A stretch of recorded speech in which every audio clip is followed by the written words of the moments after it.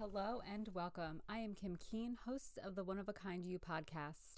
I started this podcast to share my journey of my past self, a woman who was struggling with leaving her teaching career and adjusting to stay-at-home mom life, to help other women with their motherhood journey or their work-life balance journey so they can let go, make themselves a priority without all the sacrificing. So if you are a regular listener to One of a Kind You, thank you so much for joining me again. If you are new to this podcast, welcome. I am so glad that you are here. And for the typical format of this podcast, I read a journal entry of mine from about 5 or 6 years ago, and then I share what I wish I had known then based on my knowledge as a life coach.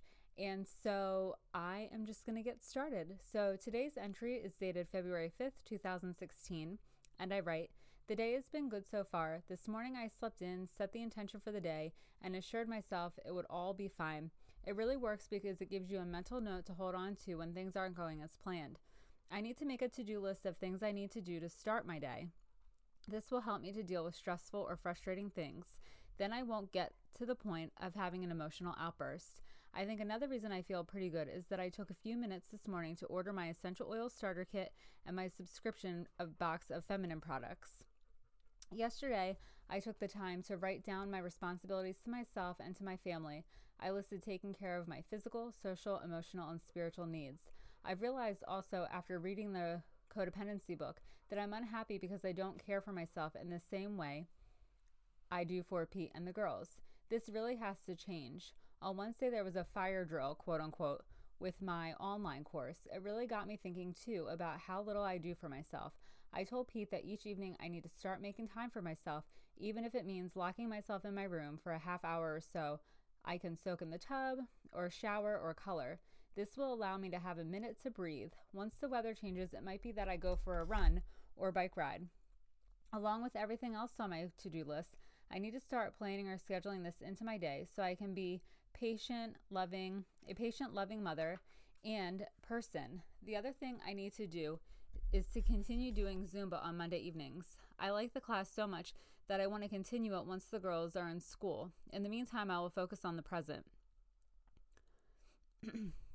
Little by little, everything will fall into place. I have to let go and wait patiently while it does." So the theme in my life at this point is that I was obsessed with to-do lists, thinking that having a to-do list would somehow make things easier or make my life seem the way that I wanted it to. But the to-do list on some level actually just put pressure on myself to do all the things when I really needed to do was to let go of the to-do list and stop putting all of that stuff onto my plate because I was overextended with being available for my girls full-time, 24/7, and with little support from my husband, not because he didn't want to be supportive, but because of his work schedule. And my parents worked full-time, so I really was dependent upon myself to show up for me, my kids, and my husband. And having this to-do list of things that I needed to do, so it was like a to-do list of things to get done during the day in terms of household responsibilities, but then here I am telling myself I need a to-do list of the things that I need to do to start my day.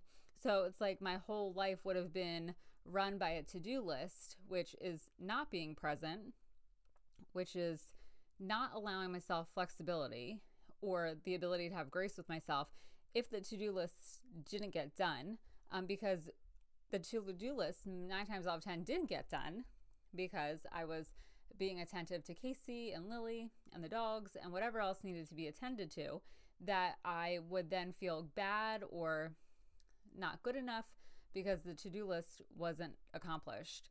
So what I didn't realize is that having a to-do list of the things I needed to do in the morning wasn't going to help me deal with the stress or frustrating things that were going to come up during the day.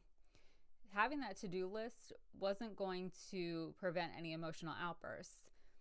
However, the morning routine could help because it would set me up for the intention of the day.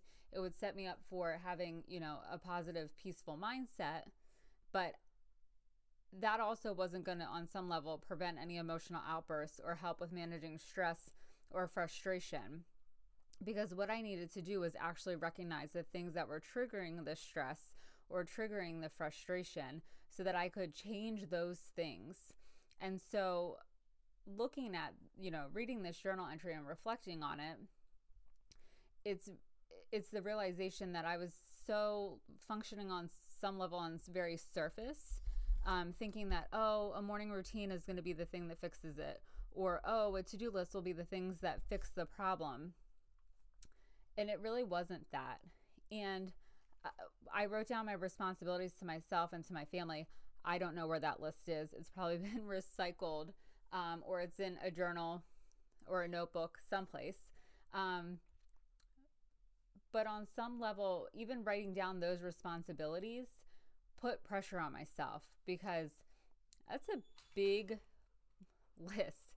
A list of taking care of myself, taking care of my family, and listing all of the physical, social, emotional, and spiritual needs to meet for them and me. That's a long list. And so what would have been more severing for me is to focus on, what do I value? What do I value? I value my family. Okay, so if I value my family, what would it look like for me to show up for myself and my family in a way that lets them know that I value them and myself? That way it's not so heavy. It's fluid. It's adjustable. There's flexibility there. And it gives it the opportunity to change. And the codependency book, I don't remember which specific one it was because I read multiples, but if I had to guess, it would be a codependency book by Melody Beattie. She is the codependency expert, and she has a lot of great resources on codependency. And it was true. I was unhappy because I wasn't caring for myself on the same level that I cared for Pete and the girls.